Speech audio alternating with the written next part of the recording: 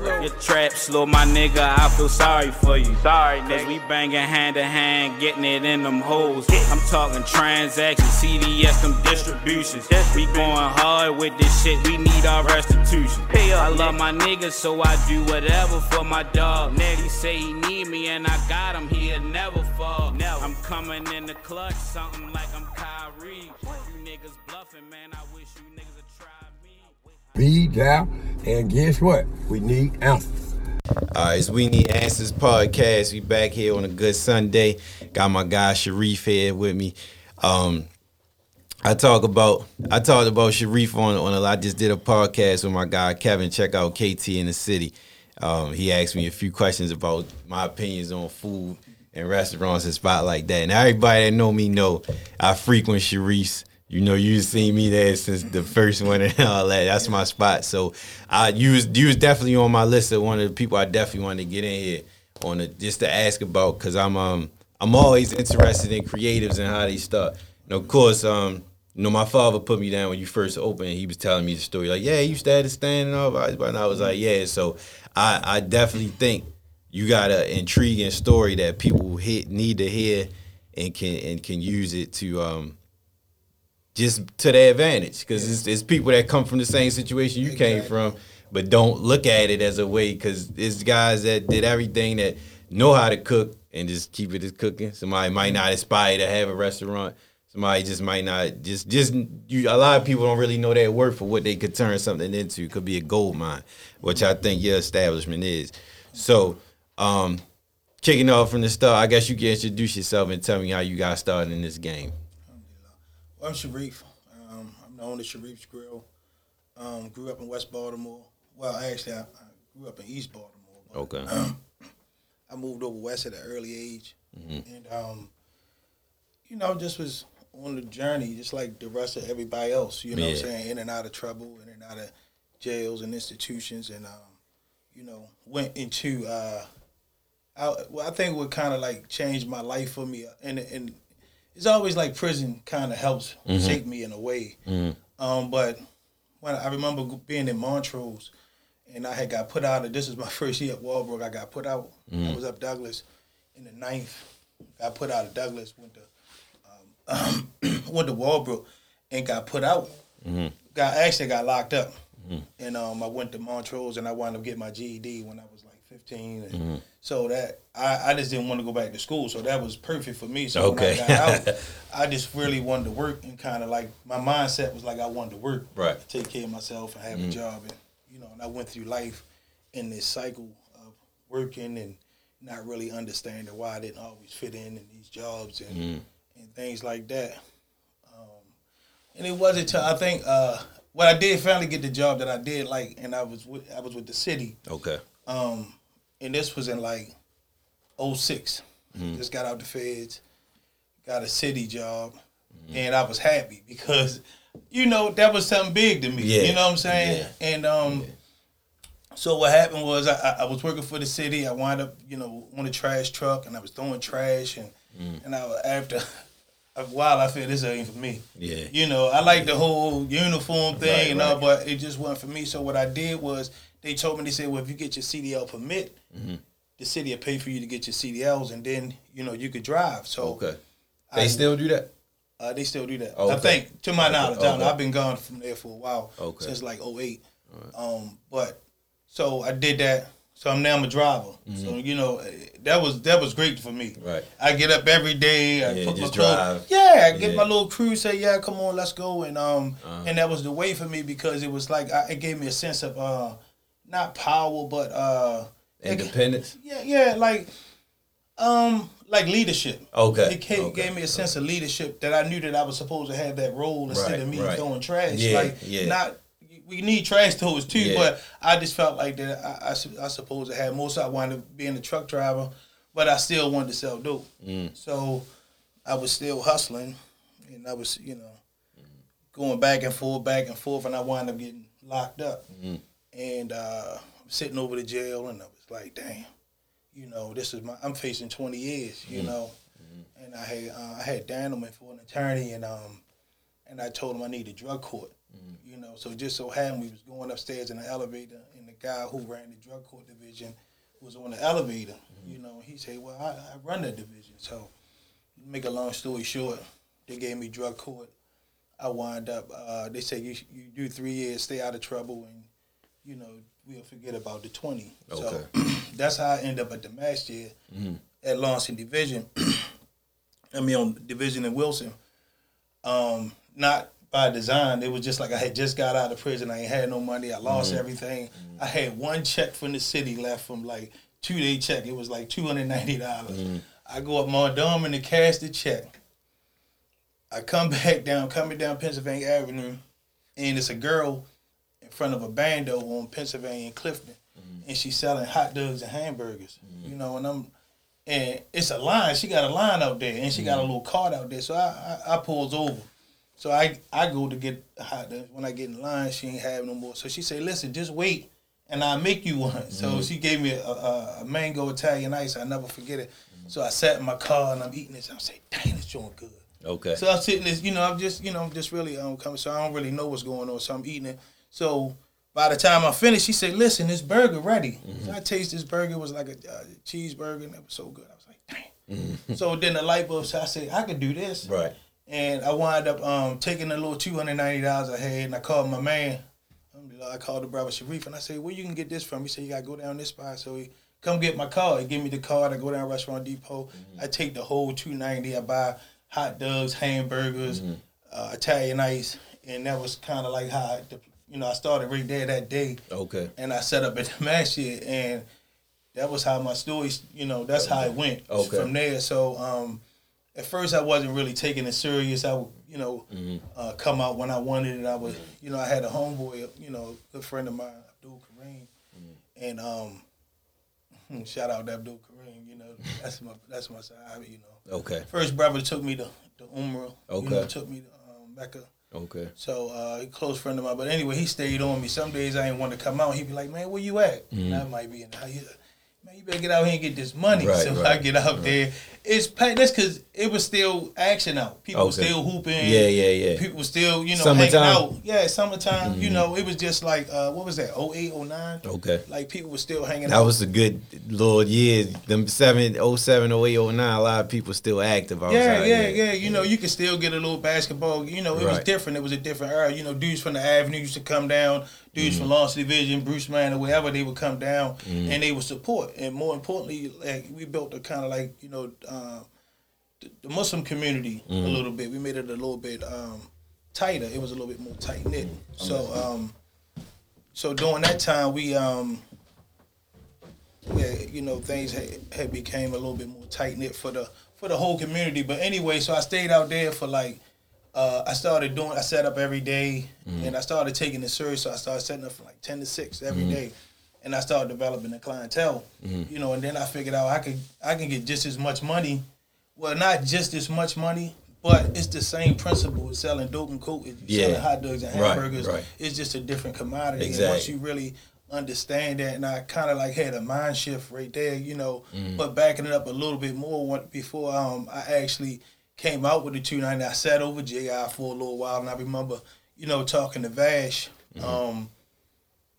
over J.I., and he was, and I was telling him my plan, because I had prayed to Allah, and I said, it just helped me provide a way to provide for my family. I'd never sell dope again. Yeah. And that was my way, and that's what Allah had provided for me. So when Vash family came home and he see I did what I said I was going to do, he was like, damn, and I just started with the one store. Actually, Will Franklin used to come up and support me so much. His thing, he used to come and get the hot dog all the time, but he just liked what I had going on, and he knew I had something different. So when all the dudes would come home, the OGs would come home from the feds, he'd come to Jumar, he would say, man, you got to come and see this guy Sharif or whatever, right? Okay. So after about a year and a half, he said, I went back with the city for a little while, but I was like, man, I'm going. Just wash your hands. Yeah, I just go back and sell, whatever. Yeah. So Will asked me one day, he said, do you want a building? I said, yeah, I want. So he rolled me down to Franklin Street. He said, man, what you think about this? And I said, I had looked at it before, but I ain't really know how to get access to it. He led the way. He wanted to be my partner at the time, but the building wasn't zoned for what he wanted to do. He wanted to do a car wash, and it was so it wound up I wound up sharing the building with somebody else. I took over the kitchen. I remember, I won't never forget, it was in March of 2010. Like, because I was so grateful. Because I had just got through this. I swear I had just got through the winter. This was my last year on Islamic Way. And I had built this tent, big tent. And then we had a big snowstorm. But like, man, I was so dedicated. We digged a big tunnel. So like people would still come. But even backing up a little bit before that. So the client, make it what happened. One day I looked up on a Friday, I had made $1,000, right? I was like, damn. And I'm busting my ass at the city trying to get this money, and I could make this kind of money, $1,000. So I ain't thinking about. I'm thinking about $1,000 for 7 days. I'm thinking I can make $10,000. Yeah, so I'm adding up numbers. But what I realized was that the amount of money that I was paying the employees back then, even outside, I had 3 employees and I was giving them $50 a day, and that was like, it's a nice piece of money. That was $150 a day for 7 days a week. Right. And once I did the math, I said, I need to have a building. And that's when Will came through and said, listen. And when I got there, me and the older guy, Smitty, shared the building. And, Smitty sold crabs. He was an OG. You know what I mean? He used to have shops up and down on Pennsylvania Avenue, barber shops. But he was like 80. Okay. He was trying to give me the game with the crabs, and I ain't really want to take it because I was so locked and loaded and trying to get Sharif started that I wasn't, but he passed away soon after that. Well, not soon after. He got hurt, and then I don't know what happened, but, but anyway, I miss Smitty. Smitty gave me a lot of good game. But anyway, I wound up acquiring the whole building. I rented the building for 5 years. Before the owner sold me the building. Okay. So I was able to acquire the building from him after years of negotiation. Because, we were stuck on the numbers. He stuck on what he wanted, and what you wanted to pay. Yeah, but what I can say about the brother is that, he didn't want it to go in any other foreign hands. He said, I didn't want the he said, he said, I could have been sold it to them. They've been trying to buy it. He said, but, so. That's good. We came, I wound up giving, he wanted $200 for the building. And, I wound up saying, okay. We got there at the table, and that I talked to him in private. I asked my attorney to step out. And it was kind of like a conflict because both of us had the same attorney. Really. Okay. And so when we got there, he was like, I say, Mr. Morgan, listen. So anyway, he wound up letting me give him $180. And he told me buy him a truck. Okay. Because I think I had a Tundra. He liked my truck. Okay. He had this old Eddie. That's what people with money. You don't never know they got money. Because they don't have no big wild truck. Big. Man. Yeah. He had an Eddie Bauer. Old truck. Beat up joint. Okay. He liked to golf, and he was just simple. But he knew the importance of what he had, and my thing was I was stuck because I looked at what he paid for the building, as opposed to what I had created and what made it worth to him. Right, so he was like, right. It was much more once you got there. Yeah, okay. So it was important. So I basically took what I had, everything I had to get that building because it was important to me to have ownership of that. I didn't want to keep paying. I'm paying him $2,000 a month for rent. So, and I did that for 5. I paid him $100,000 in rent. Oh, okay. So you basically already chopped that down for him. Yeah. So I was able to acquire that. And that was an accomplishment for me. That was, I had bought a few properties before then, but that one really meant something to me because I really wanted it so bad because I didn't want anybody else to get that corner. Right. That's a landmark right there too. Yeah. Straight you come from east and go straight up and you see it, and you come from west, you can't miss it. Yeah. Can't miss it. So that's what and then so what happened was I think that we kind of got popular.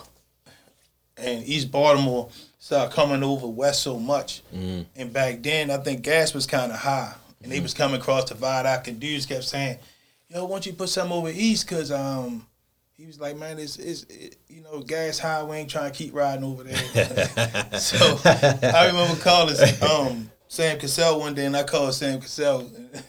And I was like, man, he was at the rec, and he was like, man, bring us. I said, man, come on over. He said, man, I can't go that far over west.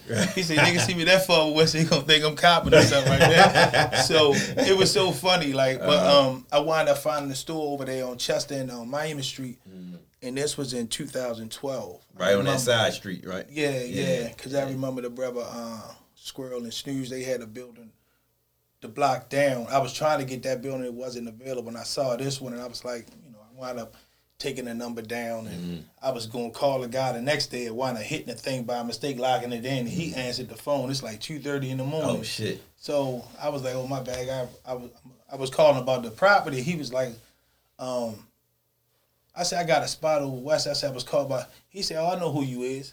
Oh, he's hip already. I ain't know the guy. Okay. I just got the number out the window. Right. He ain't know me. I ain't know him. Right. But because he said, he said it's Sharif. He knew the spot. He knew the restaurant. Yeah, but I only had the spot over west. But anyway, it was kind of ironic. 2:30 in the morning, I called him. Right. He said what he said. So I was like, yeah. He said, well, we can talk. He said, I'm not really just trying to get a building to anybody. So I said, okay, well, we wound up talking. We came up with a price. I took it over. I opened that up May the 21st of 2012. Okay. We did some good numbers over there. Okay. You know, we did almost $1 million our first year over there. Oh, that's what's up. And was that growth was quicker than the one over west? It boomed quicker when that opened, or was west as soon as that? Okay. Nothing Nothing like took over off west. like west. Okay. Yeah, I'm gonna tell you, I moved. I had my grand opening over west in July the 3rd, 2010. It was like I was kind of scared, because it was my first store, and everybody kept trying to tell me it ain't gonna work, because a couple people had that location before, and they was like, it's not gonna work, and nobody never keep it open. Food spots. It was a gas station. It was a laundromat. It was a okay. They couple look food like that. spots. It was a lot of spots. Okay. So, and plus it sit by itself. So people kept saying it's on an island. It sit by itself. Ain't nobody gonna come. So you gotta realize I'm coming from the masjid. So now I'm depending on people to follow me all the way around here. Yeah. But surprisingly, like my first day open, man, people was coming. I was so happy. I was so happy. I saw Good people, feeling. man, the familiar faces. They was coming, they was supporting, they was driving around. People going to travel for good food, though.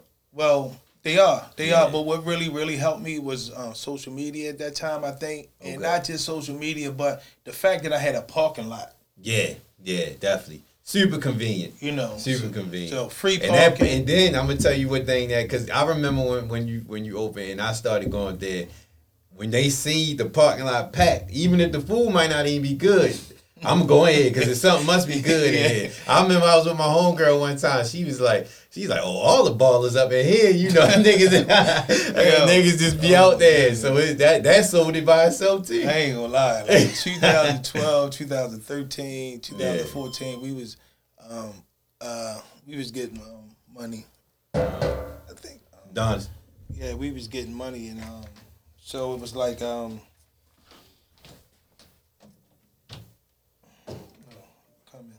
Sorry. You good. So yeah, it was like money was coming so fast. I'm not gonna lie. You gotta realize that, like not that long ago, I was just starting with $290, and then I look up and I got $180,000 in the bank. I think our first year there, I think we did some crazy. I think my second year there, I did like $890,000. Right. I was paying at first. I was hustling. I mean, I was hustling for a while because I was paying everybody under the table. Yeah. I had when you had this store in the store, you was doing it. Yeah, at Franklin Street. Okay. Yeah, I mean, because I was just transitioning. Yeah. Being, doing your thing. How you doing? At the playground. So, how you doing?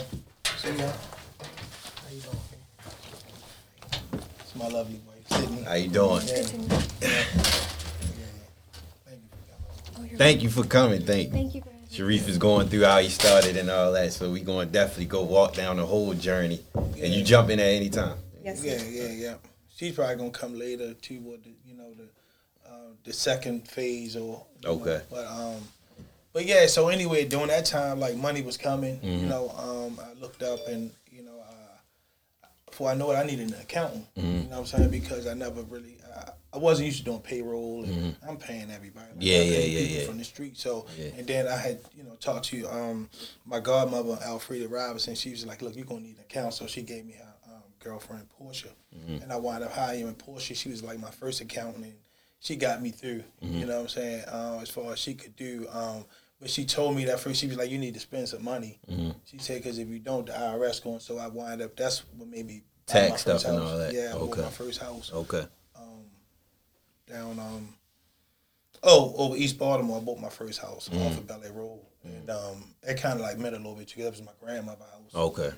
Okay. I wanted to keep it in the family, so I wound up rehabbing that. And, we still had that in the family. And then I wound up buying another house like shortly after on Mount Street because it was still money there, and I really wanted, now I'm like gun heavy now. I don't want to buy property and stuff like that. Yeah. So I bought those two, and I kind of like pumped my brakes because I wanted to buy the food truck. So I wound up buying a food truck in 2013. And they had I had Mwami and them. They was working with me. That's the guy that worked in Oh no. Mwami's the big guy. Kind of like he was with me in the beginning. Okay. He kind of like taught me into getting a food truck because I didn't want a food truck. Right. But he's like, man, I'm telling you, everybody getting it. So why you ain't want it? When things are unfamiliar to us, then we try to stay away from those it. things. Gotcha. I got you. I wasn't really used to it, but kind of like what made me want to do it because I thought about Miss Shirley's had a food truck, and I used to work for the city, and that used to be my route, and I used to go in Miss Shirley's sometime and get a little drink. They used to give us drinks, and I could never really afford to really go in there or whatever, but they had a truck. So I thought back and I was like, dang, they got a truck. And I thought that really validated them. So I was if I get me a truck, I wasn't even thinking about it from the business equity access. I was just thinking about it from marketing. Gotcha. But when I went out to go buy the truck, it wasn't what I saw on the internet. But what they wound up doing was building a truck for me. They charged me like $80K. Okay. And I was trying to get funding for the truck. I couldn't get funded. I mean, I ain't had credit, so I didn't have credit, and I didn't have enough cash to pay all of it up front. So, he said that, well, just give me half of it. I gave him half, and then when he built it, 3 months later, I had my first food truck, and that was in 2013, and that was the best $80,000 investment. Yeah, I can imagine. Still making money, and it's like they so lucrative. Right. You know what I'm saying? Yeah. So that was kind of like the way that things happen. I wound up getting a store in East Baltimore. We did a wine festival in Bel Air Road. This was their first wine festival they had. I used the truck. So the lady Khadijah who ran that organization, she was in the Miami Street store. So she was like, "Listen, we got a store in Bel Air Road. It's empty. We would love for you to come up there." Okay. So I said, "I come and take a look at it." Right. So I came and took a look at it, and I kind of knew the area. And it's not like it used to be, but it was a high traffic. Right? So I said, I'll take it. And she said, well, plus we give you $30,000 to help you get it open. That's what's up. You can use it for whatever you want to use it for. So I was like, cool. So whilst I went up there, I kind of abandoned Chester Street a little because I took all my staff up there. Okay. And then it was hard for me to find enough quality staff to staff all 3 stores, so I struggled. So I just decided I was going to shut down Chester Street and just keep that store. I said I'll keep one East and West. Tried to go back for a little while, didn't work. Then I wound up hooking up with Wifey Dinners back then, and shout out to Wifey Dinners. Yeah, shout out to Wifey Dinners. They're down there in Georgia doing their thing. I had wound up hooking up with her and her husband, and we would doing like a partnership. But the thing is like we look back and we look at how we did business. Like we didn't really do business. We were still doing business like street business. Okay. And I was still operating under my license, but I was letting them operate under me. And they just wasn't operating like I expected them or wanted you to. And so I just said we'll just relinquish this, and that's kind of like. But people were still coming there for Sharif's. I ain't gonna lie, those Wifey Dinners, and they had a crazy following too. Yeah, they was. I swear, in less than a month they had built up. They was getting 3,000 a day. Oh, that's what's up. And we was just like 50-50 partners at that point. But it was a little raggedy. But I know they have a lot. No, seriously, I'm just saying, not the operation itself, but just the infrastructure. Wasn't there. I would like it to be. Right. I like structure. Yeah, I understand. You know what I'm saying? So that's kind of like how that went. And, even backtracking to Cafe 1137, I don't know if you ever been there or not. Yeah, I've been there. They some friends of mine.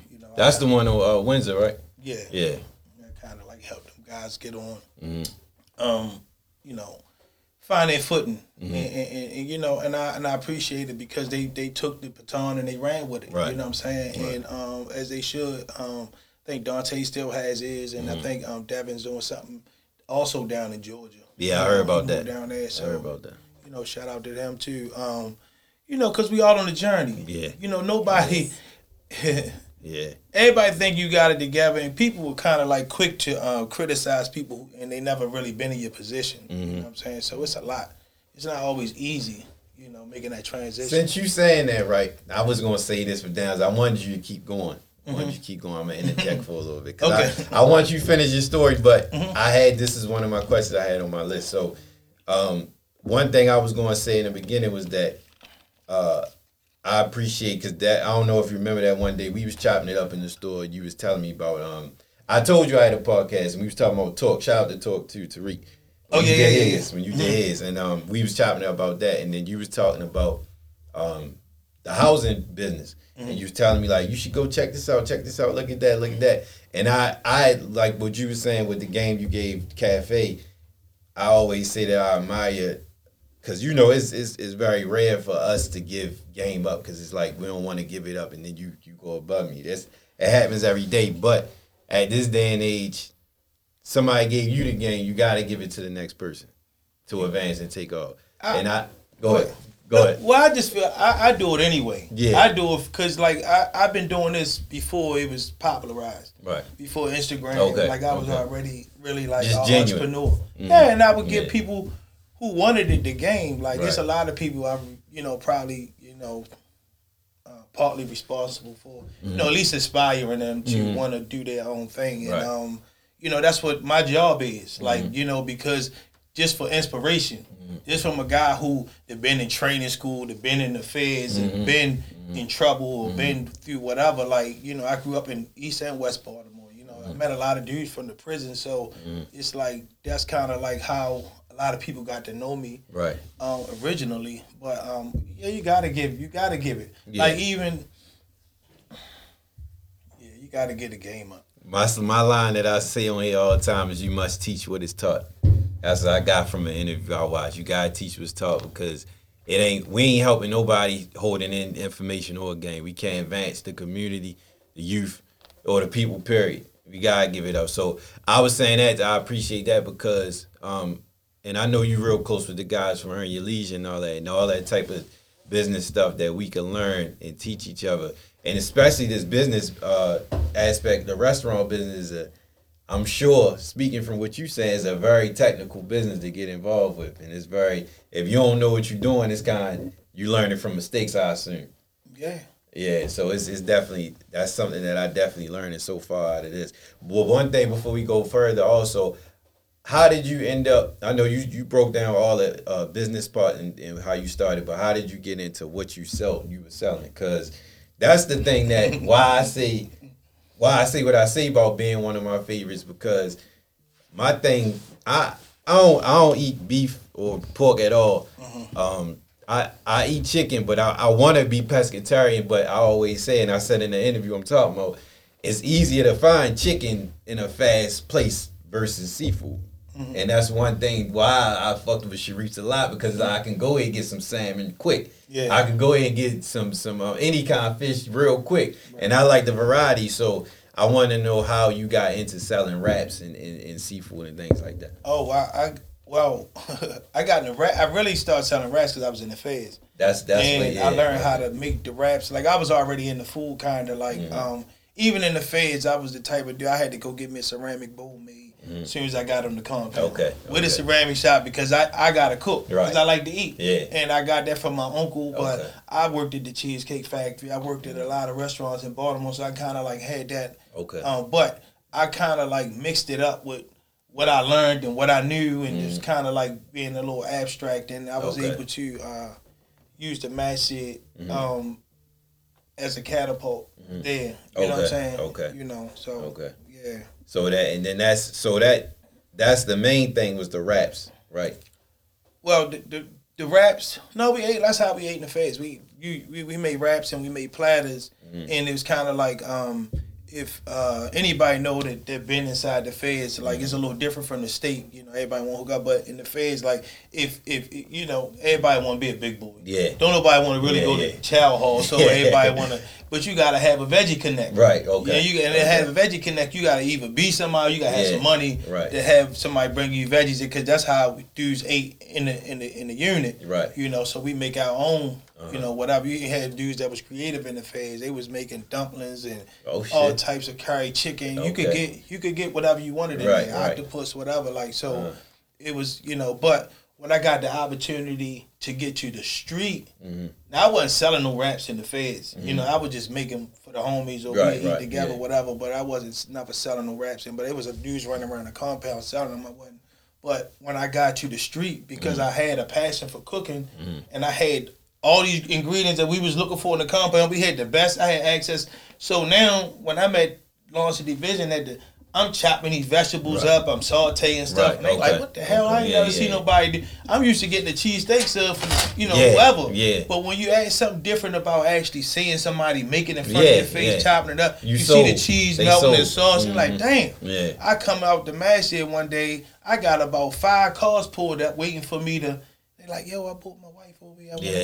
Bop. So now I'm over here like, Nelly Nell. I'm out here running 3 turntables. I got 3 pots going, 3 pans, but I was very clean. Right. Okay. You know, and I was very organized about what I had. Okay. And and it's that blue tent on that picture you got when you standing out. It's like a blue tent with the that's big, the first tent. Big cooler. Yeah. Okay. Big cooler. You know, and I was just, if I had a vision, I would follow it through. Okay. You know, and it's kind of like I would just make the best of whatever I had at that point in time. Right.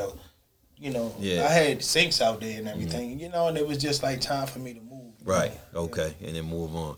Okay. Got you. So moving forward, after you got the Green Mount, I mean, you was talking about Bel Air? Bel Air Road. Yeah, you got the Bel Air joint started, and then what was after that? So after that, I was just, I think I had got the second truck. We had the second truck. But anyway, my wife and I she came to work for me. And then we wound up getting married about 2 years later, maybe a year and a half later. And she had some, she was able to bring a different part, and add some things to Sharif, so add some things to the business that I couldn't probably add or necessarily add. So she kind of like talked me into, somebody bought me the opportunity to get the spot out in Randallstown, but I kind of turned it down because I didn't want to rent anything. Okay. But she kind of persuaded me and told me the opportunity that, it gave us to expand out to the county, and, just a different, brand awareness to different communities. So I was like, all right, cool. I'll do it. Plus, Identity Lounge was right there. Yeah. And it was like, it'd be packed. So I was like, all right, well, I'm going to go ahead and do it. You know what I'm saying? Yeah. So the brother sold me the spot. I remodeled it. I got my daughter, shout out to Asia. You know what I mean? She came in and messed it up, tore it up. I mean, you see how I look in there. Yeah. So, she do great work. Right. And that was the first time I really got to, because, I worked with my daughter on a few occasions, but this the first time I really got to see how she, she streamlined her business. Okay. Because, she came in one time, she took pictures, and the rest of the time, all the rest of the work was done by contractors. Okay. She did everything remotely, and I kind of appreciated that. And I really saw... how she really had stepped her game up, and I know she probably was like, yeah, you ain't know I was like that. You thought she was playing. Huh? Well, she always knew she was talented, but I had kind of like stepped up because I was doing my own thing and she was doing her thing. But I'm impressed, at what she has going on and some of the projects she's done. Okay. Okay. And now the new baby is the pizza spot.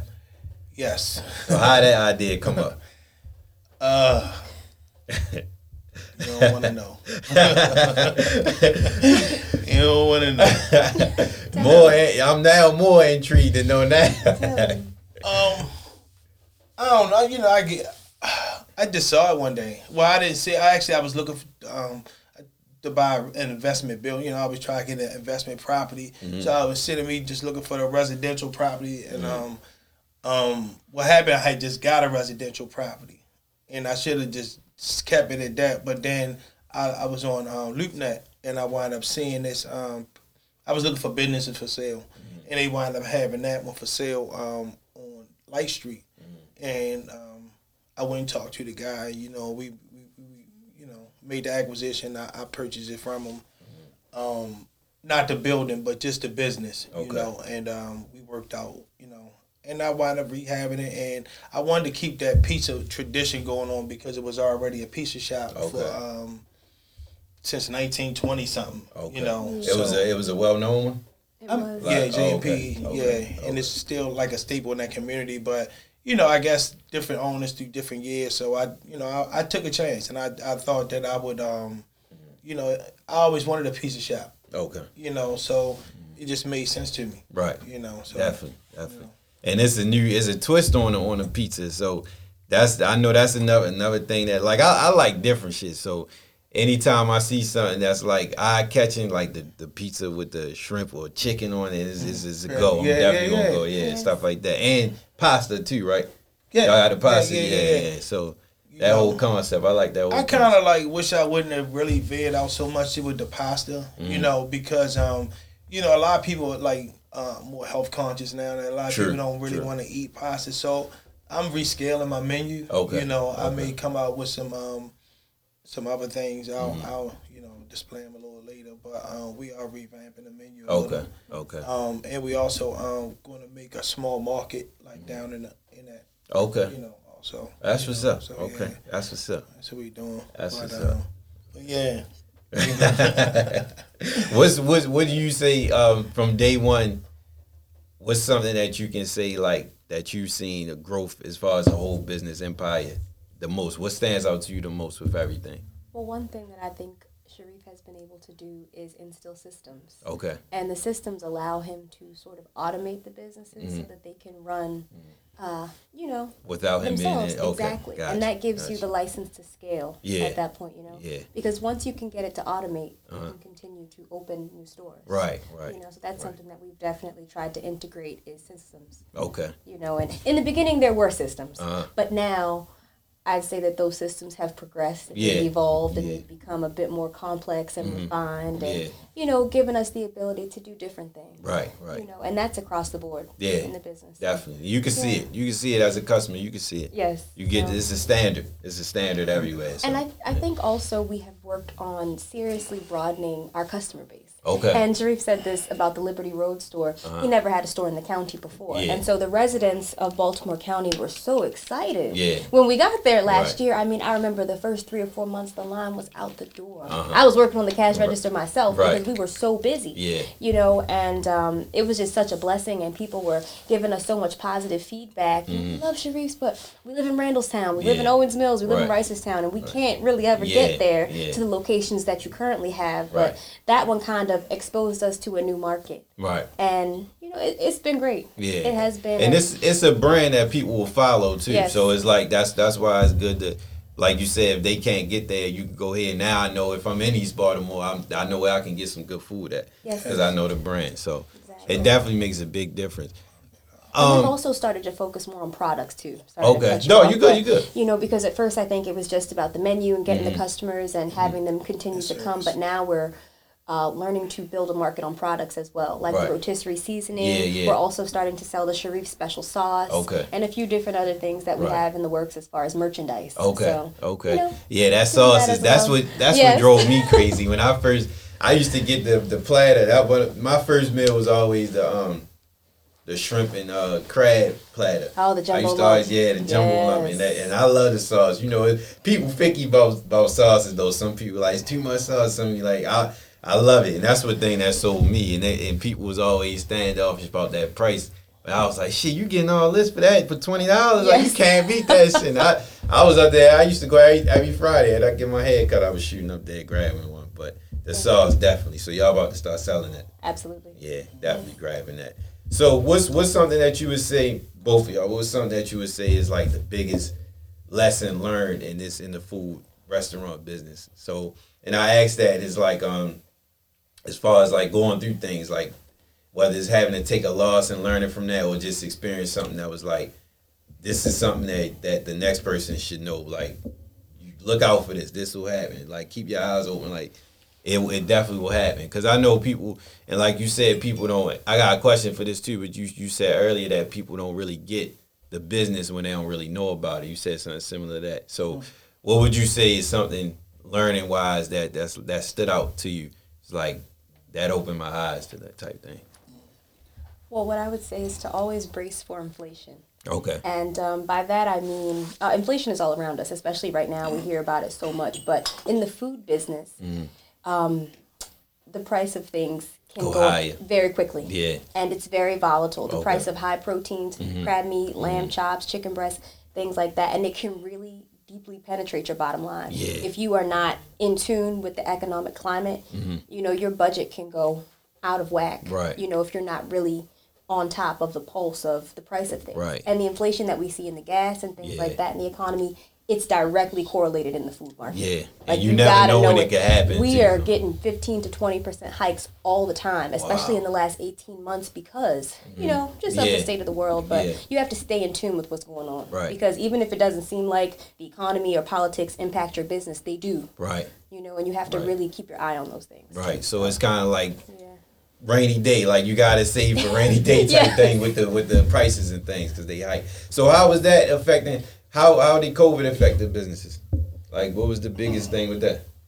You know, COVID was like, it was good and bad for people. Like, you know, I don't really like what COVID represented, but a lot of people got money off of COVID. Now, I don't know what everybody did with the money.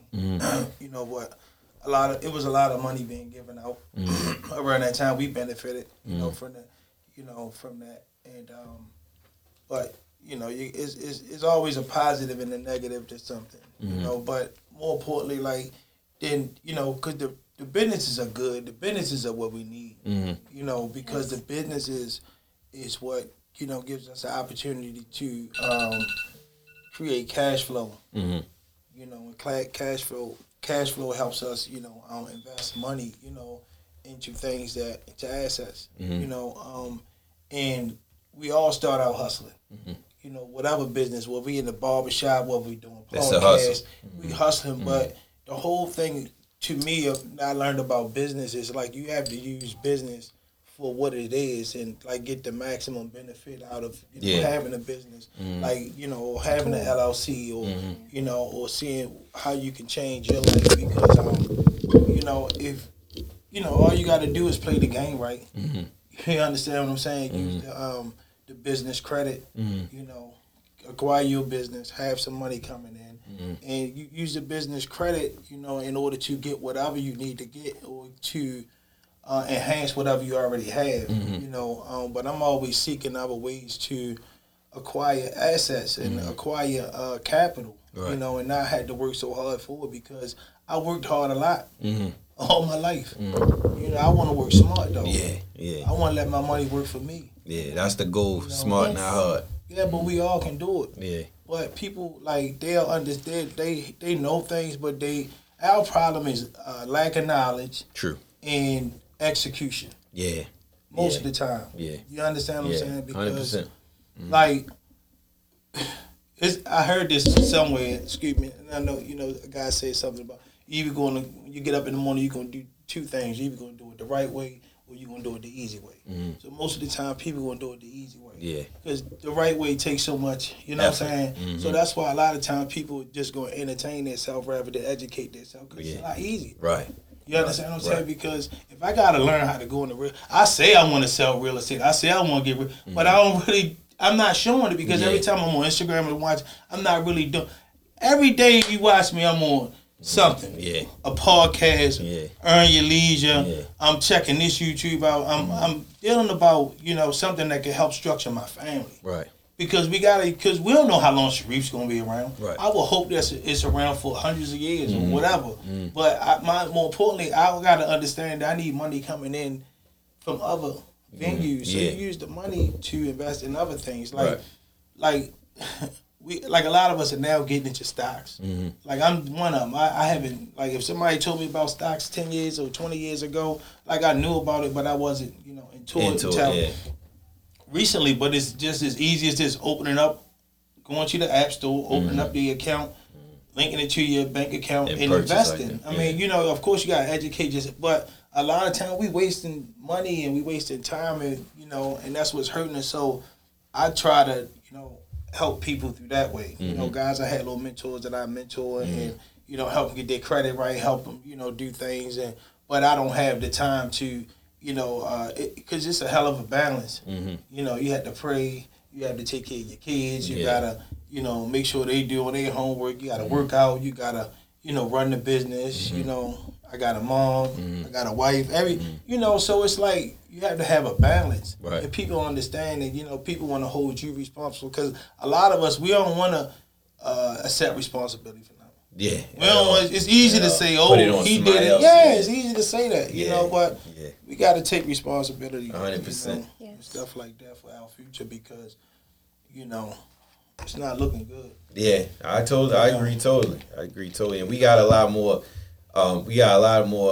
Places where we can get that knowledge from now. Even if you don't want to read about it, you can watch something, you can learn this stuff. So it's definitely that's one of the reasons why I do this podcast, for inspiration and just to push people, get that, if I can, even if I don't know you, just to get that push to know that you got confirmation that you really can do this, like stories like this and every other story that I did.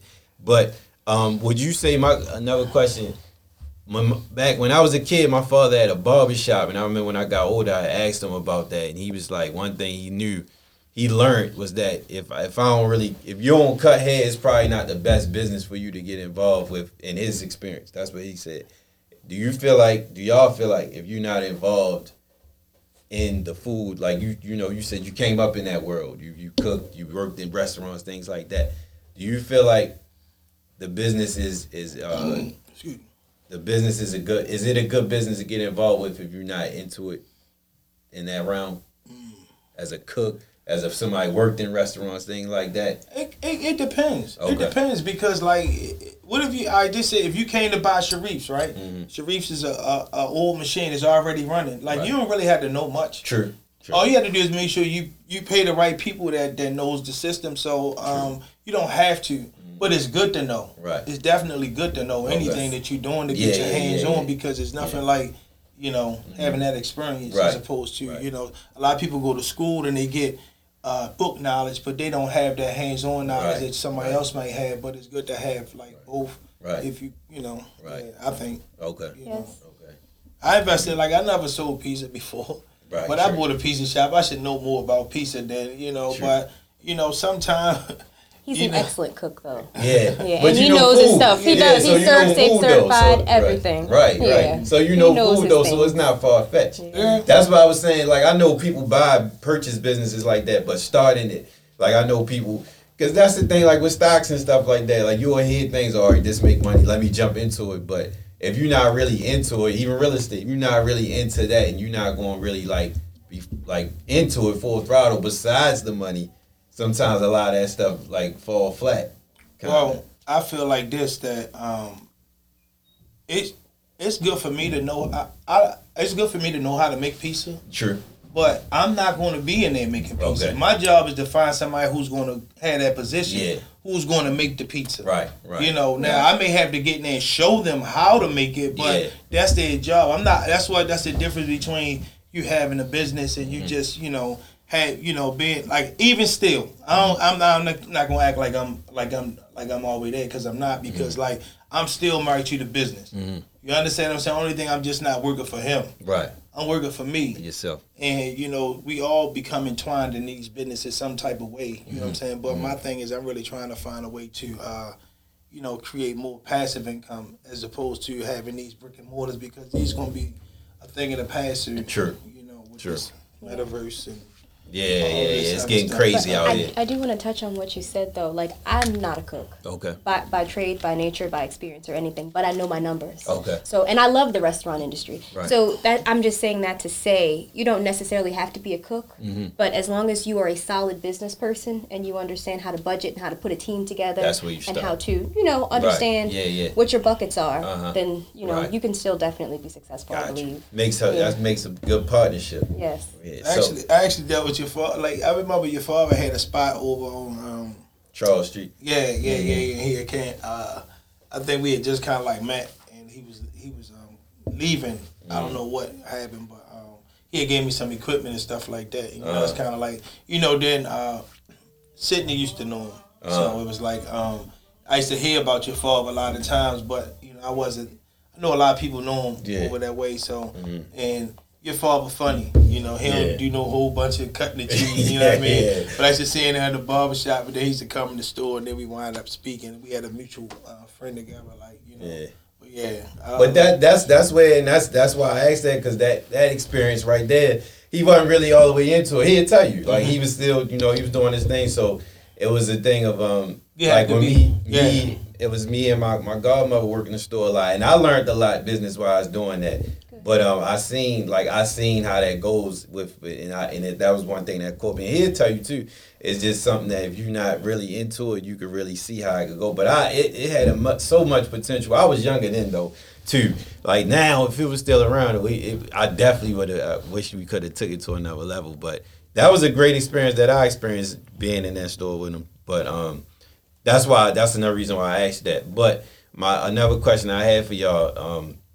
So about Grace, you said that earlier, like I said, and then it made me think about your man with Homemade at restaurant. And this, we talked about this too, and I'm gonna say, so I want to paraphrase it the right way. So I know he had a little conflict at one point about like something he posted something and the people reacted to it, and I always think, and I know I fall victim to it too. Natural as a human, we all do. If something bad happened, you step away, you don't want to deal with it type of thing. I don't want to eat that no more. But just like with the clothes stuff, something happened with clothes, I'm not wearing this no more, such and such. So with that being said, knowing that business and knowing how one experience can change somebody's whole look on your business and things like that, how important is it to handle your business? Like I'll see this before I finish. The kid that work at the grill, short, he talk real proper all the time. He's funny, but he be on it though. Yeah. And that's like I'm saying, like I say that to say like good or bad, the experience bad. I always like y'all. The workers at the store is always like is very courteous, very polite, things like that. So I say all that to say like with Grace, I talk about that a lot. How do y'all deal with, I guess, the experiences in the fact in y'all businesses that might determine somebody to frown upon, say, because it's somebody could go in there, like, I look at Yelp a lot, and it seems like people go to look for bad stuff. Yeah. They post all bad stuff all the time. So my question is, how do y'all deal with things like that in this field? Because that's something that's constant. I feel like the food business might be the most ridiculed business out there, because it's like every person in there, in and out, different experience, different reaction. How do y'all deal with that? I don't know. I'm not gonna lie. It's like it's just my standard, kind of like it's my standard. Like my wife helped me out a lot, like because over the years I've been like, I mean, she's a little bit more reserved and polished than I am dealing with people. I'm a little bit more rough. So, but. You kind of like set a tone from the beginning of what you want. You look for who you want to really, and you gotta go through things. I went through hundreds of employees. Okay. You know, I mean, at one time, West Baltimore started out all black. I had one Hispanic worker, and you know, I had 14 people working on, and Sharice one time in one shift. I ain't know the business, so I was trying to figure it out, and it's just like, you know, it's a constant struggle. You know, just, you know, in business, it's not easy. If it was easy, everybody had one. Sure. You know, dealing with our people is tough. Yeah. You know, sometimes dealing with your own self is tough. Yeah. You know what I'm saying? So, you know, you got to understand that. You got to know your strengths and weaknesses. You know, they had a saying, they say, you know, workers work just hard enough that they don't get fired. If owners pay just enough that they don't quit. Like, and if people had go into jobs like with this mentality, like, I'm going to just work just enough to get paid. And, you know, so, but if you actually care and you put the time in and work in, and, you know, sometimes, you know, you get good people, you get bad people. You know, you get people that really want to work, you get people that don't. My business having to transition to a lot of Hispanics because, like, they work different. You know, I don't have time to be a social worker. I don't have time to keep going back and forth and being challenged and wanna, like, I'm paying you, I'm your boss, but you'll get a white man all this respect, or you'll get these other ethnicities all this respect. You know, and you got a black man that's from your hood that's trying to help, like, because this the way I see it. I see so many businesses out here that's vacant or that has a fauna in it. And we got all these guys, all these women. I mean, a lot of us are coming on. We getting it. Like I've been had this vision. Like why we got to wait for an Indian, or why we got to wait for an Arab, or why we can't do ourselves? Because if you can run out here and run a drug strip, you can run a business. Exactly. You can do it. Exactly. I did it. Exactly. That's harder. Wow. That's harder for real, ain't it? What? The other business? shit. Yeah, the other shit. It's harder because of the challenges that I challenged what I had with myself. I ain't really I wanted the money, but I ain't really like what I was doing. Yeah. So that was a challenge. Then I had other challenges. You know what I'm saying? And you got the police and it's just so much better when you add value to a community, because I add value to these communities. I'm not just getting here and I'm just taking the money. People look people try to say, oh, he ain't giving out book bags every year, or he ain't giving out, people don't know what I give out. Exactly. You understand what I'm saying? And Allah got me here. Like I'm not here on my own. I'm here by, His guidance. So I don't really try to just take what I got though. Right. But people gotta understand, we come a long way out. Yeah. We come a long way, and some of our grandmothers and mothers, they didn't have the opportunity we had. Right. So we gotta go. Like just for example, I'm gonna say this. Like if you have somebody that I'm gonna say my daughter. She had a grandmother that worked in a certain spot. Right? She had a mother may work in a spot. And then you follow this tradition. But if you come with, that's why a lot of things I don't subscribe to. A lot of things that they taught us, I try to unlearn it and learn my own way. And people look at me like I'm a problem or, whatever. But that stuff is not the way. Right. And I try to teach my kids the way. Yeah. Every step of the way, I'm teaching them about finance. I'm teaching them how to pay bills. I'm teaching them about credit. They learn about stocks. Yes. The blockchain, what's going on. You had to really I know I'm the leader. So I have to learn these things, and say I can't just be worried about. See, people worry about he ain't working in a restaurant. They want to see me behind the register or actually cook. My mentality not there. Right. You understand what I'm saying? I'm not even really just trying to say I'm a boss. I feel more like I'm a leader. I'm not really trying to just. I'm a boss by definition, but I'm more or less to try and show people the way of how to take care of your family. Right. You understand? That's what I meant, your family. Yeah. You know what I'm saying? The business can't take off by you being behind there all the time either. The business can't take off you being behind the register every day. No, I can't find time.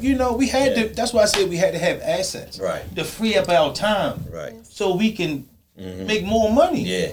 If we got, I work for the city. I work for the city. I was making $14 an hour. And I had Blue Cross and Blue Shield. You couldn't tell me I ain't have a good job. Right. Back then. I had my own. They gave me my work. They gave me my keys in my truck. I called my guys. I'm out here. And I was living the American dream, I thought. Right. You understand what I'm saying? Yeah. At that point. And that was back in 06, 07. That was my mentality. I had just got out. I didn't have that mind shift yet. You have that because a lot of times people know stuff, but they won't react to it. Yeah. You understand what I'm saying? That be our problem. Or they hear something and they don't want to really interpret it. They say, oh no, that's phony. So it's so much easier to just get on the gram or watch this than to say, let me just actually Google and see what's up with this and see if it's beneficial. Because if my mother invested in stocks for me, I'm 50. If she invested in stocks even 20, 30 years ago, we'd be well off. So that's what I'm trying to instill in my kids. To invest in stocks every week. You making money, put it over here in this account. Yeah. So if anything do happen, you ain't gotta really keep just relying on, right. You just having to work for money all the time. Right. Right. I like passive income too. Yeah. I like to be able to, sleep when I want to sleep and go. My freedom is important. Right. Right. I gave enough people my time over the years. I don't work for I don't know how many people. And guess what? Social Security probably ain't gonna be there by the time I'm 65. Yeah. I ain't never worried about no Social Security. I gotta make my own Social Security. Right. Right. Exactly. But as far as Sharif's go, I can't really. I'm pumping my brakes for a while because of the way the economy going and the way that the climate of just the United States is going. It's food shortages. If people don't really know, it's tough to run a business right now. Yeah, I can imagine. I'm seasoned, and the food supply chain is jacked up. You got caught, you know. So if people don't understand, we had to pass those. And we the last ones that see. We still acting like we got money. Mm-hmm. We're in a depression. Right. Next year it's gonna be way tougher. Right. And they trying to start this what is it? One government pay. Universal basic income. Yeah, universal basic income for the United States. Because it's like either you're going to be rich or poor. Right. And if you're poor, you're going to take this money that they give you and you're going to get in line. Right. Whatever. Right. Whatever vaccine coming down the line you got to take or whatever, you got to, and I don't want to be right there. You understand what I'm saying? And we have a choice, like Robert Kiyosaki said, like we have a choice to control every dollar that comes through our hands. What we do, what it is, like, people don't know one stock of Nike is like $150 or $60 right now. A pair of Nikes costs way more than that. I know people probably got 50 pair of shoes. They didn't pay, but if you had that money in the stock market and it started growing, but we don't think like that because we need it right now. You know what I'm saying? And we ain't really been taught and conditioned that way. So when you get somebody to come in there, I ain't trying to hear that though. So. Or they don't really. Some people want to listen. I give it to them. You know what I'm saying? And I'm still learning. This crypto thing is crazy, but it's the way. I mean, because it's not going nowhere. Right. And if you don't have a digital wallet right now, you're gonna be kind of like in trouble. Yeah. Right. The way things are going. So that's just what's going on out here. Yeah, and that's definitely some good game. Definitely necessary game and motivation because it's definitely like you said, if you don't know about what's going on, if you don't look and find out, it's just gonna blow right past you, and you're gonna be left in the dust. So, you just gotta take valuable game and insight where it comes from, and just apply it to yourself. And I'm in the process of doing that now, always learning. And I like that you said you've been through. So, what I'm getting so far from everything we talked about, it was trial and error with everything from day one. You said the GED first. You said the jail. You said all the mishaps with the business and things like that. And I think a lot of people just be afraid to take that chance. You could have $1 million idea in your mind, and then as soon as somebody else do it, you could somebody go vouch and say, yeah, he been said that, but you ain't put your foot down and try to do that $1 million mindset because somebody gonna take it and run with it quick. A lot of people they just straight technical thinkers.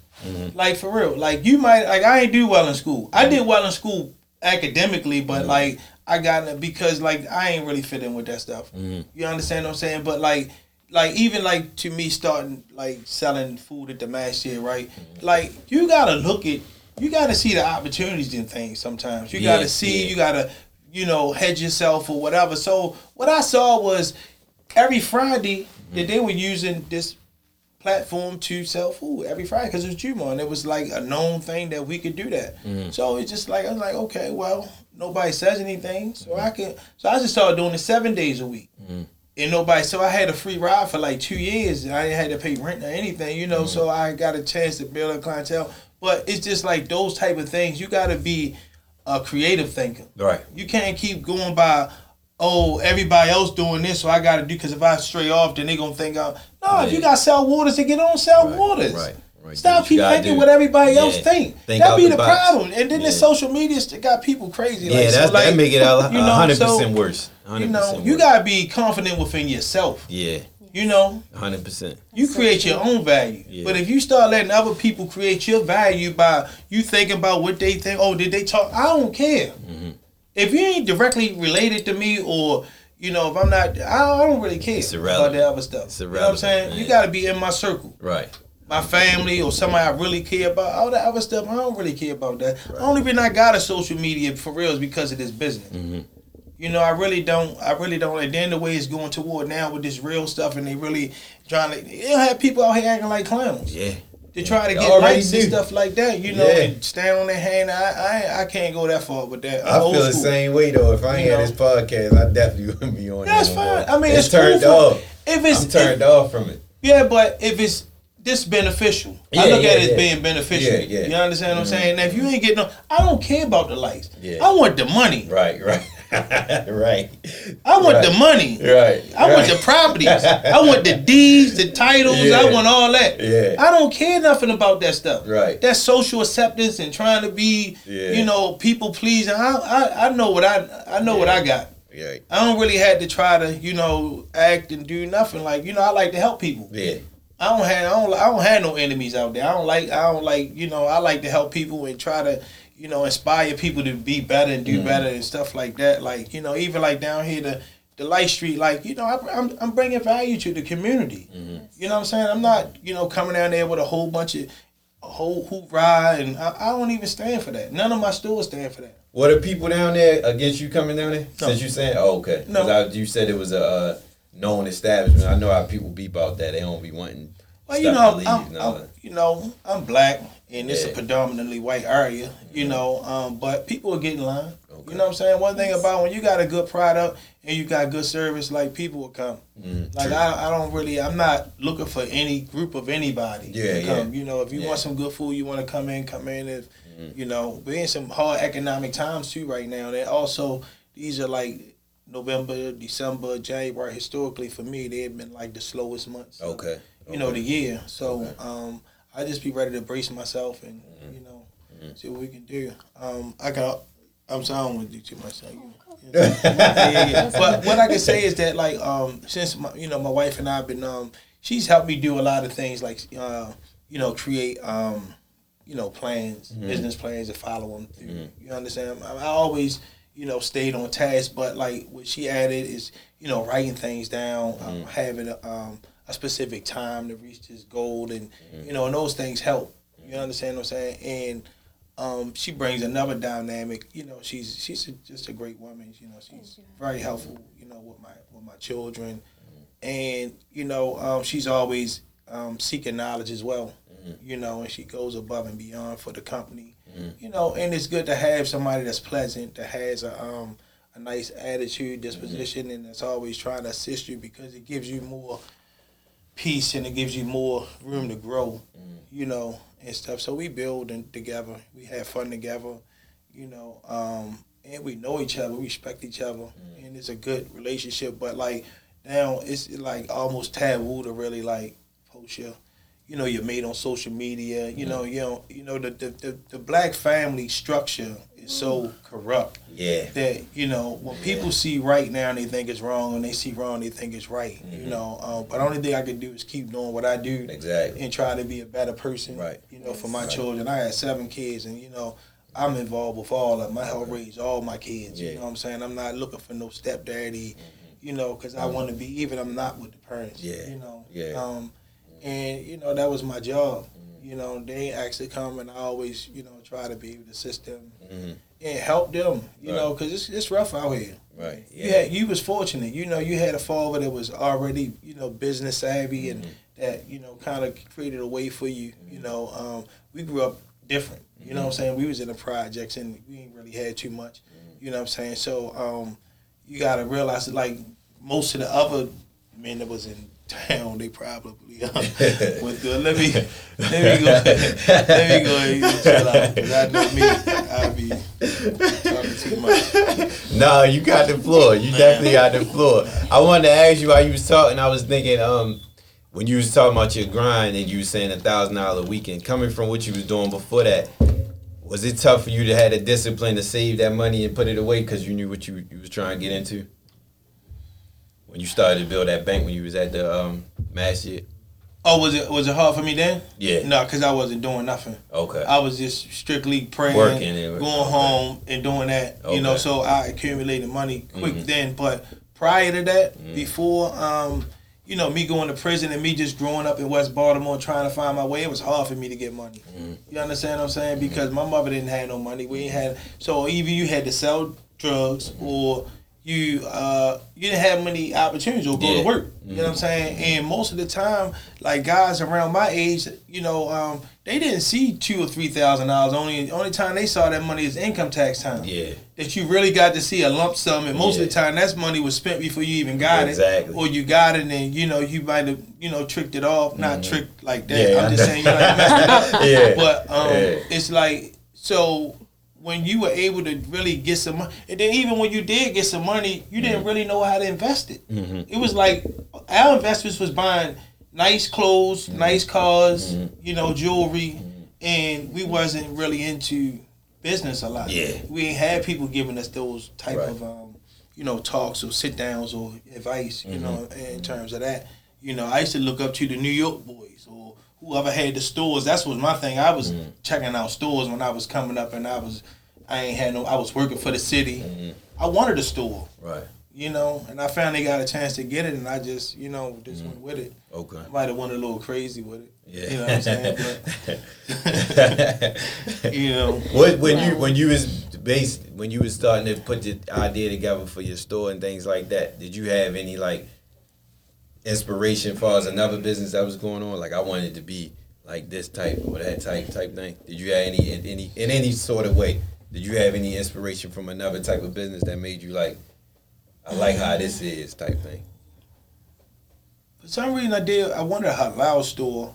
I had remember talking about it a year or two before I even came out to the masjid.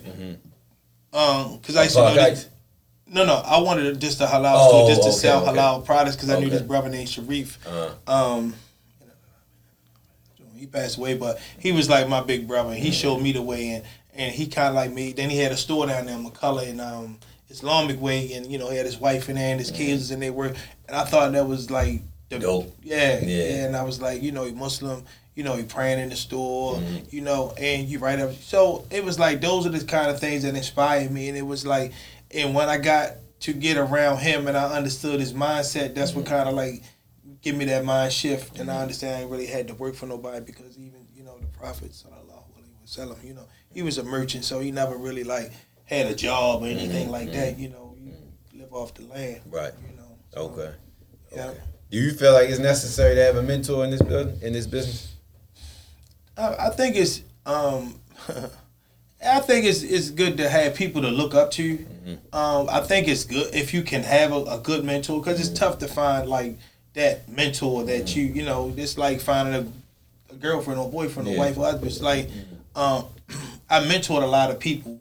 I'm a very personal person. I don't really give people a lot of my time, because I be disservicing myself.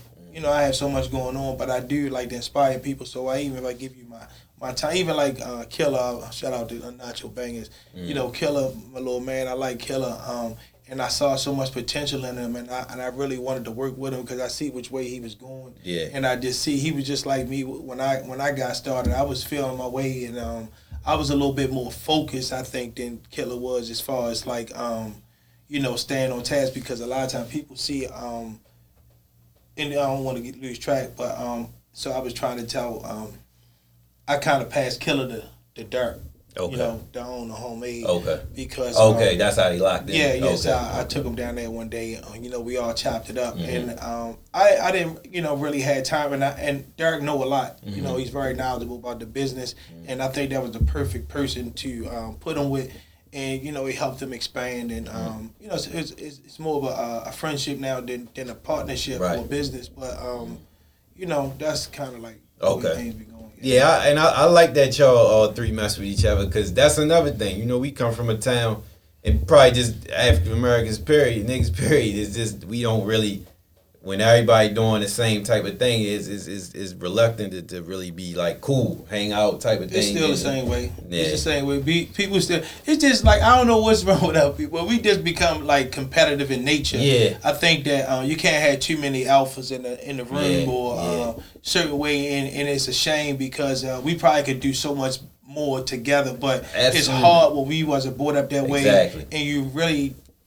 it's to have distrust or whatever, it would be nice, but I do find that happening, that when you reach a certain level of success, or supposed to be success or whatever, like people tend to kind of like look at you in a different way, even people that you held dear to you and close to you, like I don't know why does that happen? Maybe, it's just hard to understand. But, probably would never understand it for real. Yeah, just like kind of like Jay-Z and Dame. Like, they both were talented and they both had money. I think it's more ego than anything a lot of times with most of us. I know myself, I could be a little egotistical at times. I could be, self-centered. I have some, character defects that I definitely have to work on, that I'm working on to be a better person. But even if you're a better person, like, you can't change somebody else's ways of thinking or their perception or their insecurities as well.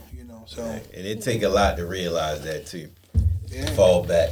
I think that crabs in a barrel mentality, it definitely started long before any of us were alive. It's something that was systemized early on to try to keep black people, specifically black males, from becoming a leadership entity and really pushing the culture forward. That's something that was put in place long ago. And it's is still pitting us against one another. Still going down. That's absolutely right. You're absolutely right with that. Absolutely right. The others. So, in closing, you wrap it up now. I want to leave on a note of just giving some game or inspiration to anybody that's just got a business in a food business, or just trying to figure out what they like, trying to figure out life, trying to figure out, well, I know I need to do this. All the stuff y'all mentioned, the crypto, the stocks, all that, the real estate, is a lot of stuff that people familiar with, they know it, but they just don't know it. So I just would ask you, both of y'all, to give some kind of gem and inspiration to the people listening that might need that, with some advice. Well, first thing I'm gonna say is you want to keep your I don't know if this is the most important thing, but you definitely want to keep your credit good. You want to keep your credit good. That's very important, and you want to keep your relationships good with people. Okay. You understand what I'm saying? But more importantly, like, people have this misconception that you need all this money to invest, and it's not. Like, you don't need a lot of money to invest. You need to be able to invest a little bit of money consistently. Okay. You know what I'm saying? Okay. Like, stop buying. Don't buy a pair of 7 jeans this week. Yeah. Skip the tennis shoes this week. Right. Don't buy no belt. You know what I'm saying? Like, skip the trip. Put $125 in an account. You know what I'm saying? In the TD Ameritrade account. It's easy to open up. Open up in 10 minutes. You know what I'm saying? Open up your account. Buy you a little. Every week, you have a certain amount of money allocated to come out of your paycheck to go to this account. Automated. And maybe you'll see some money. Like, we always feel like we can't do it. I don't have the money. I don't have the time. We have it. We just got to sit down. We got to sacrifice and invest in order, and then, and educate ourselves. That's the only thing I can say, and have a little bit of discipline, But only a little bit? You gotta have some discipline. You gotta have some, you know what I'm saying? Yeah, What's something you would like to give up? Well, I would definitely say, I was going to say to invest first in yourself and in your family. And when I say invest, I don't even just mean financially. Just to plug, I think everyone should buy Apple right now. It's only $170. The new iPhone is $1,200, because Apple is the dominant company in the market. And I think it's so important to study the dominant companies in each market. That's my gem, because that's going to kind of tell you the way that you should be moving. Right. If you study the top 5 or 10 companies in this country, that will give you an idea of what the wealthy are thinking as far as their growth trajectory.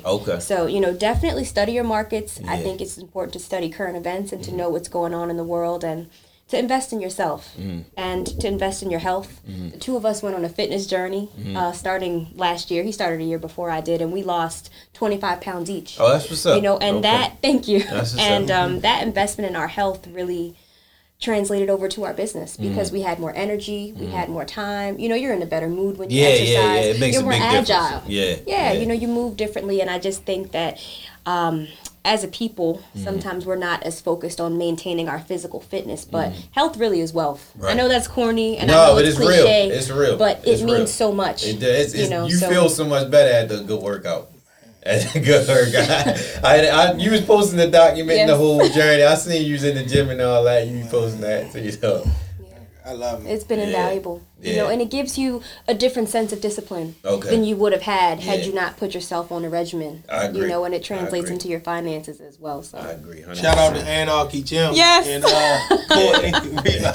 Yes. You know, that's my gym though. Yeah, Right. I appreciate it. And you know, it's always better when you got somebody on the journey with you that's y'all on the same page. Yeah, you know yeah, what I'm 100%. saying? Like, Make it so much easier.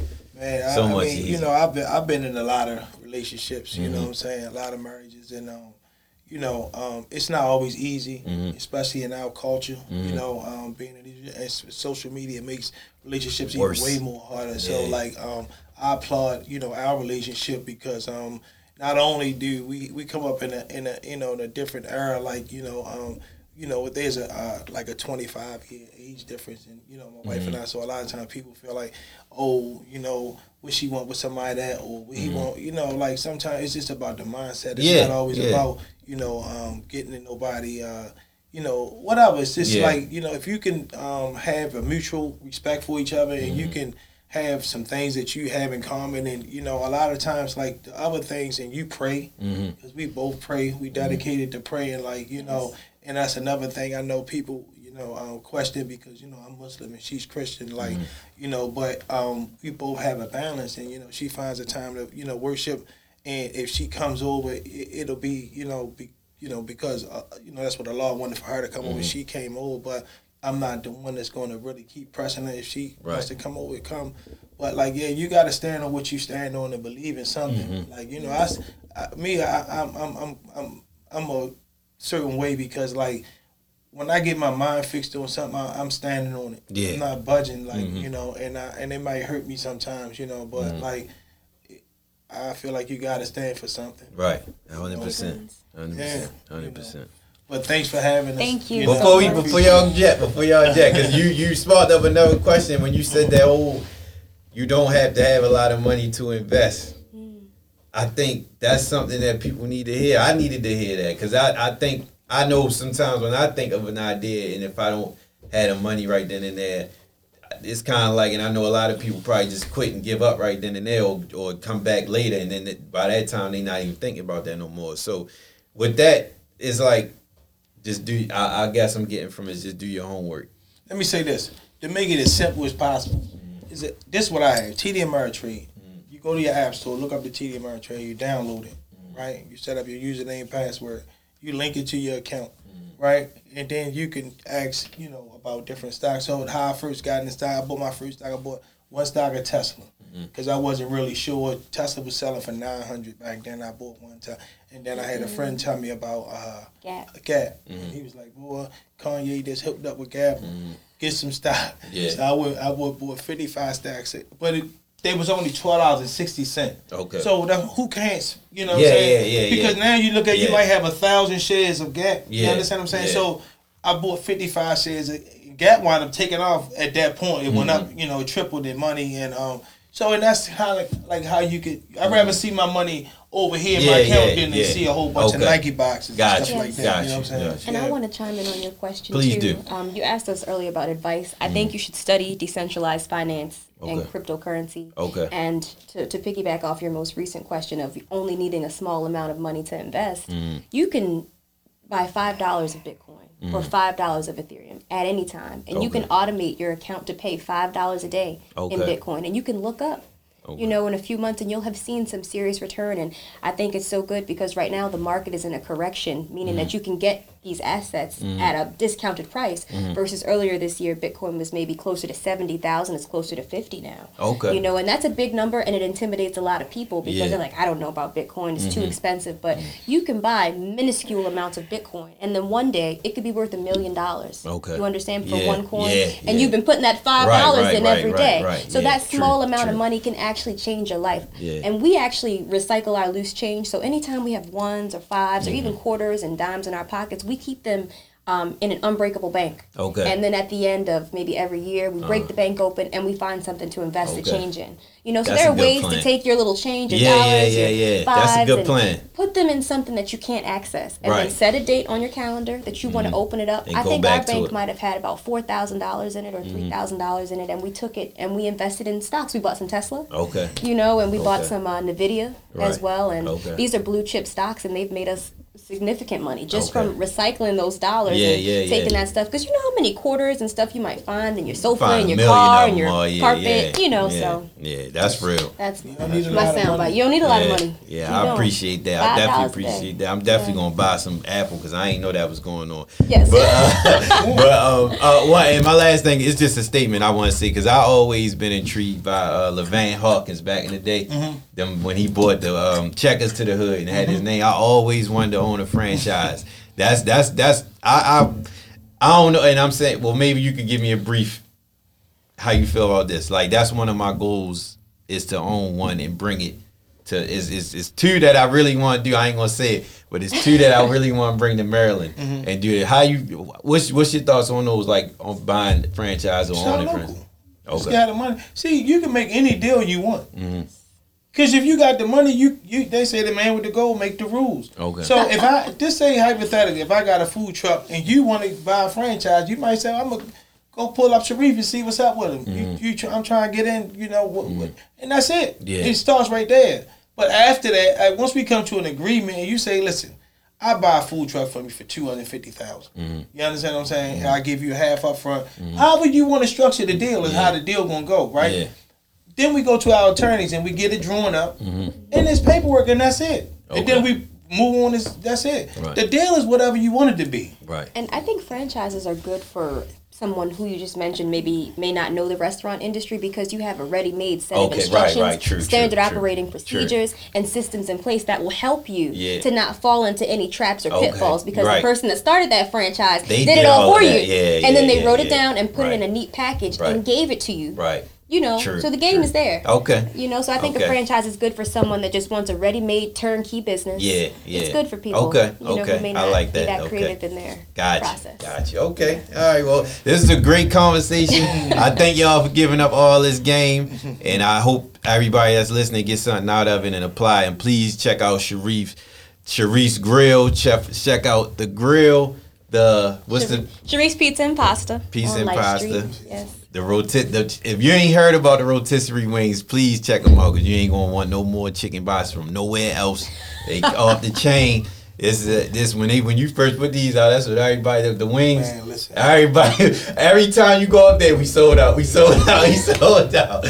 was crazy. You know what it is. Everybody swing right, look to see if there's any wings over there. Yeah. Ain't no wings over there. I'm leaving out. I don't know. It might be partly cloudy if they gonna stay or not. You know what I mean? Right. You know, that's kind of like what helped brand us a little bit because not having so much access to them. You know, and they wound up helping me out. It wasn't by design. It was just what it is because it took so long to make them, but they were delicious and. You know, people will wait. I had people wait an hour, 45 minutes for wings to come out. They definitely would. Well, people knew, 1, 4, and 7. And then we had 1 o'clock, 4 o'clock, 7 o'clock. We had them on the time. Yes. That's crazy. You know what I mean? Oh, my goodness. Let me get out of here, boy. I'll be in the street. With that being said, we closing out. Please subscribe, like, and to the We Need Answers podcast on YouTube, the podcast app, the We Need Answers store. Or link in my bio on the We Need Answers podcast page on Instagram. Check us out, follow all of that. And if you could do me a favor, I want to get my man from Homemade and I want to get Denzi at some point. You could put something in the air for me. Inshallah. Right, Inshallah. Okay. I'll take that. Or anybody. Look, anybody you feel like we good for the show. Throw them out there, put them in play. I definitely, I'll probably talk to Keller. See if he want to come through. All right. I don't know what Jay-Z going to do. All right, I got you. With that being said, I already know. I got you. We out. We Need Answers podcast. Thank you. Be down, and guess what? We need answers. Fresh up out the track. All right. Bitch, I hustle hard, gotta get that bag. Bitch, I'm with the gang and my whole team drag. You talking about some money, bitch, you need some more, you need some more. Might make it one, got that way, bitch, watch it, bitch, watch it, how about these